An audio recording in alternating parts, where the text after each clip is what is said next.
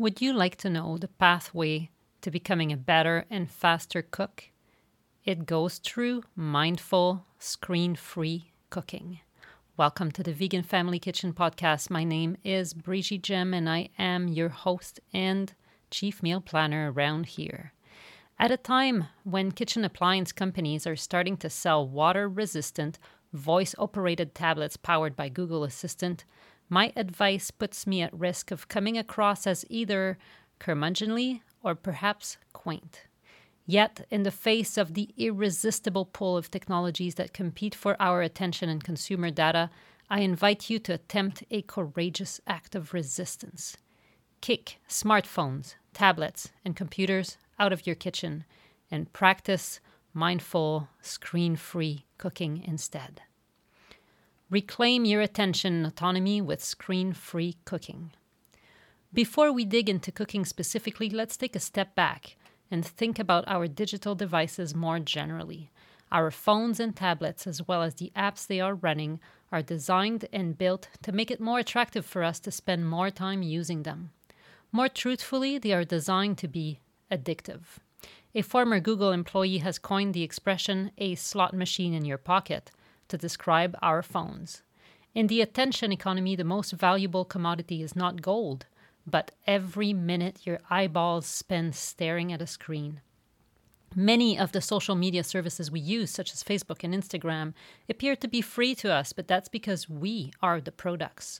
For every minute we spend scrolling down our feeds, social media companies can show us more ads and make more money.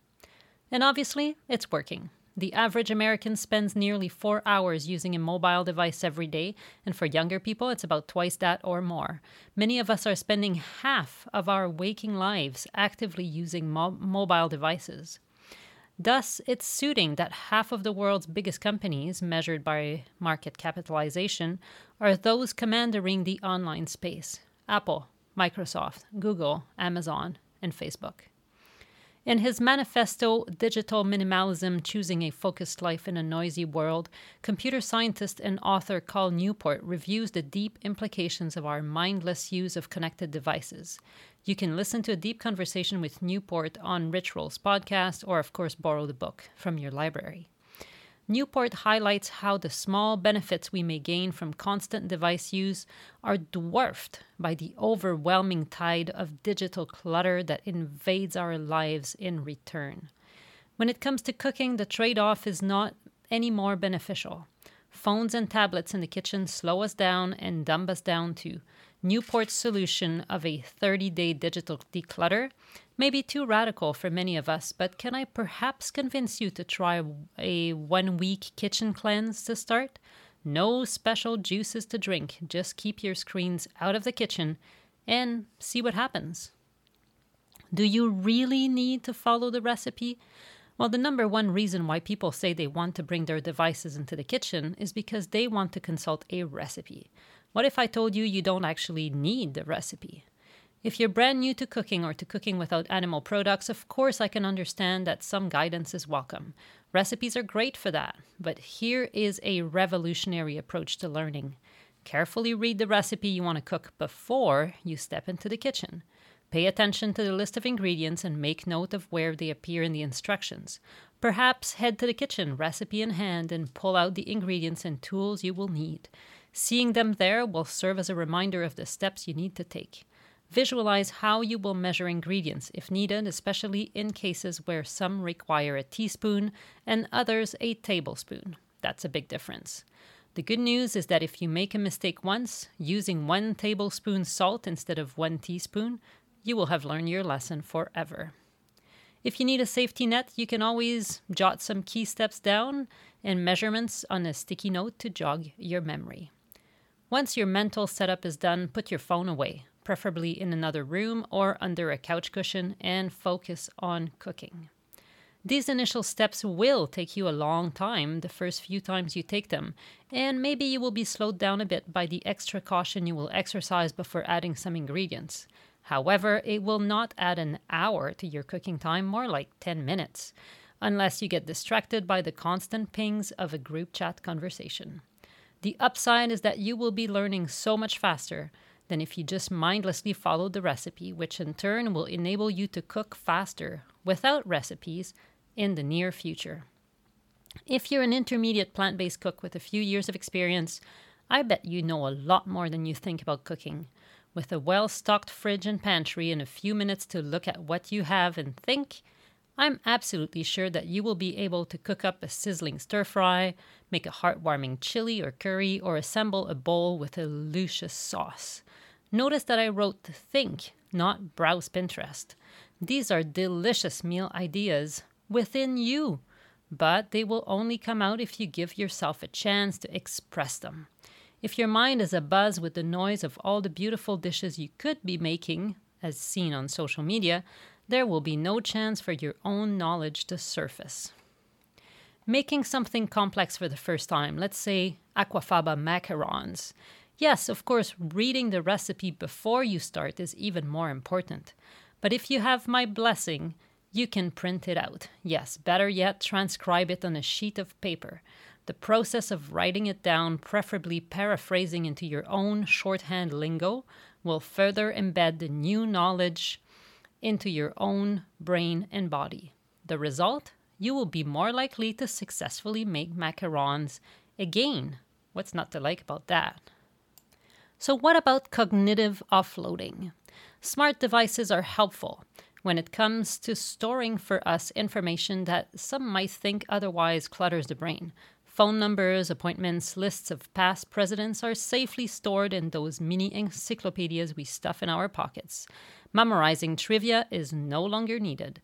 This is called cognitive offloading, delegating the task of remembering something to someone or something else. It doesn't have to be a phone. Phone books and personal planners did the job quite well before, but using connected devices does indeed offer genuinely practical new features. Offloading facts to digital devices, I'm all for it. But skills that we need to use 3 times a day, not so much. And yes, I consider the amount of spice to add to a chili to be a skill, not a fact. There is no right or wrong answer to how much cumin should I add. Clearly, 1 cup is too much. But you should not need a recipe to tell you that after you've made the chili even once, as long as you were paying attention. It is up to you to discover whether you like 1 teaspoon or 2 tablespoons of cumin in a recipe. There may be immediate benefits to offloading recipes keeping to your phone or tablet. However, as far as daily cooking is concerned, those benefits are insignificant compared to the deleterious side effects. Far from making it faster to put dinner on the table, closely following recipes and exposing yourself to the many distractions and temptations of your device slows you down and dumbs you down. Because yes, multitasking slows you down. You are preparing to enjoy your version, for example, of every mom's bolo sauce on pasta tonight. That's one of my favorite recipes. You prepared the sauce during the weekend batch cooking session, and now it's warming on the stove. You set a big pot of water on high, and now it's boiling. You dump in the pasta, give it a stir, set the timer on your phone for 10 minutes. What do you do next? Set the table?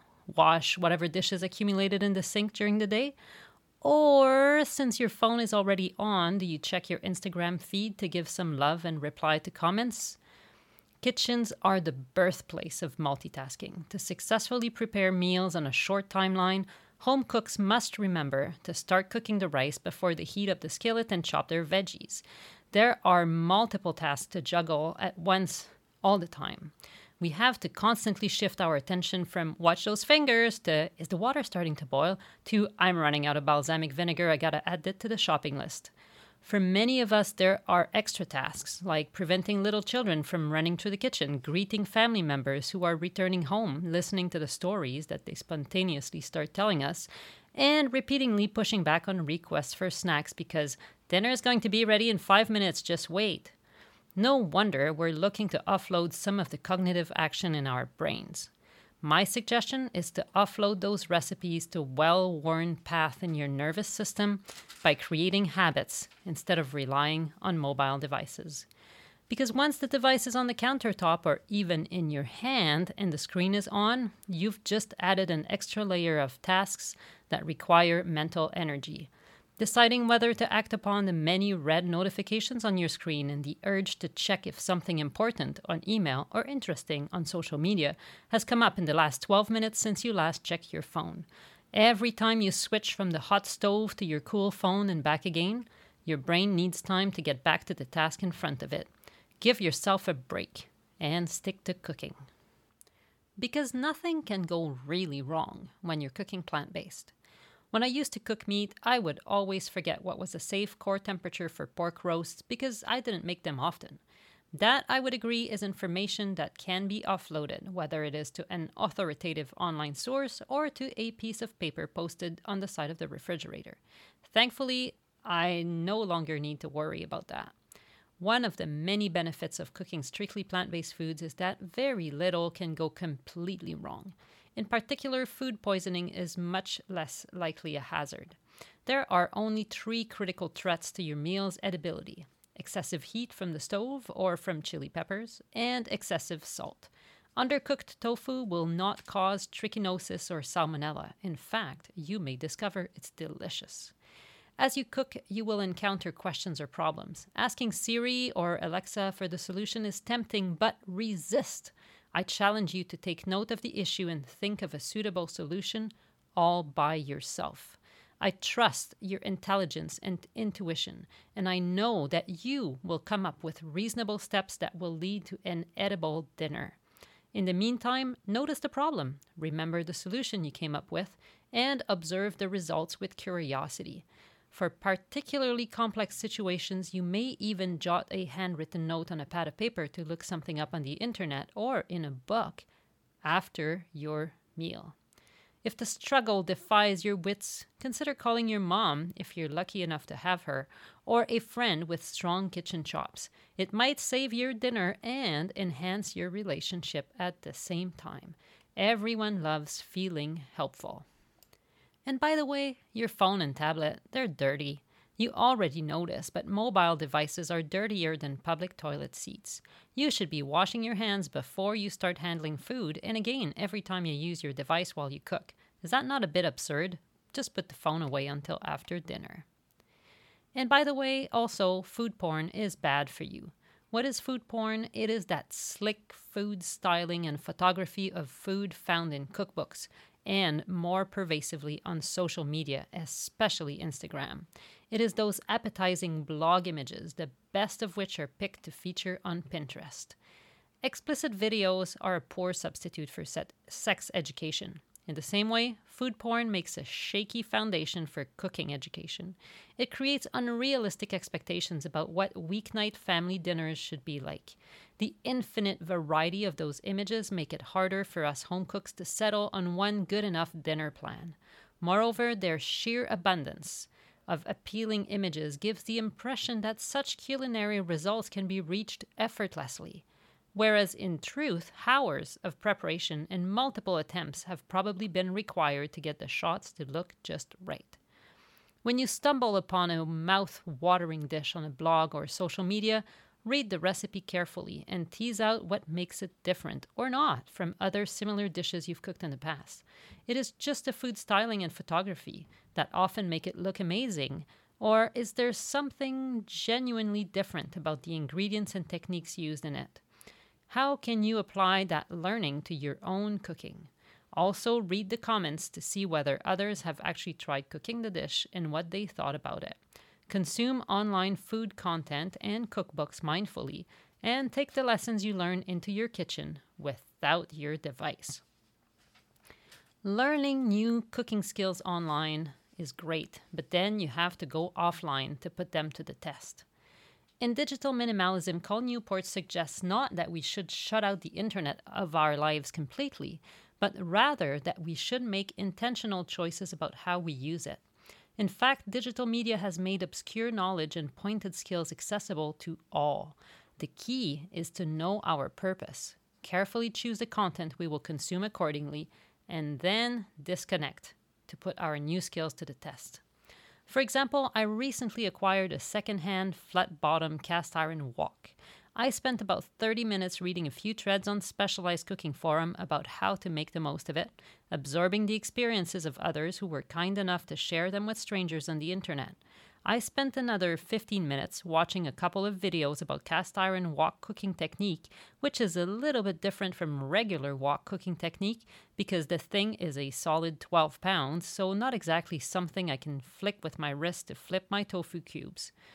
Then, without my phone, I stepped into the kitchen. Wok cooking is all about high heat and speed. It would have been counterproductive to try to watch a video and cook at the same time. I needed to have all my attention in one place to avoid ruining dinner.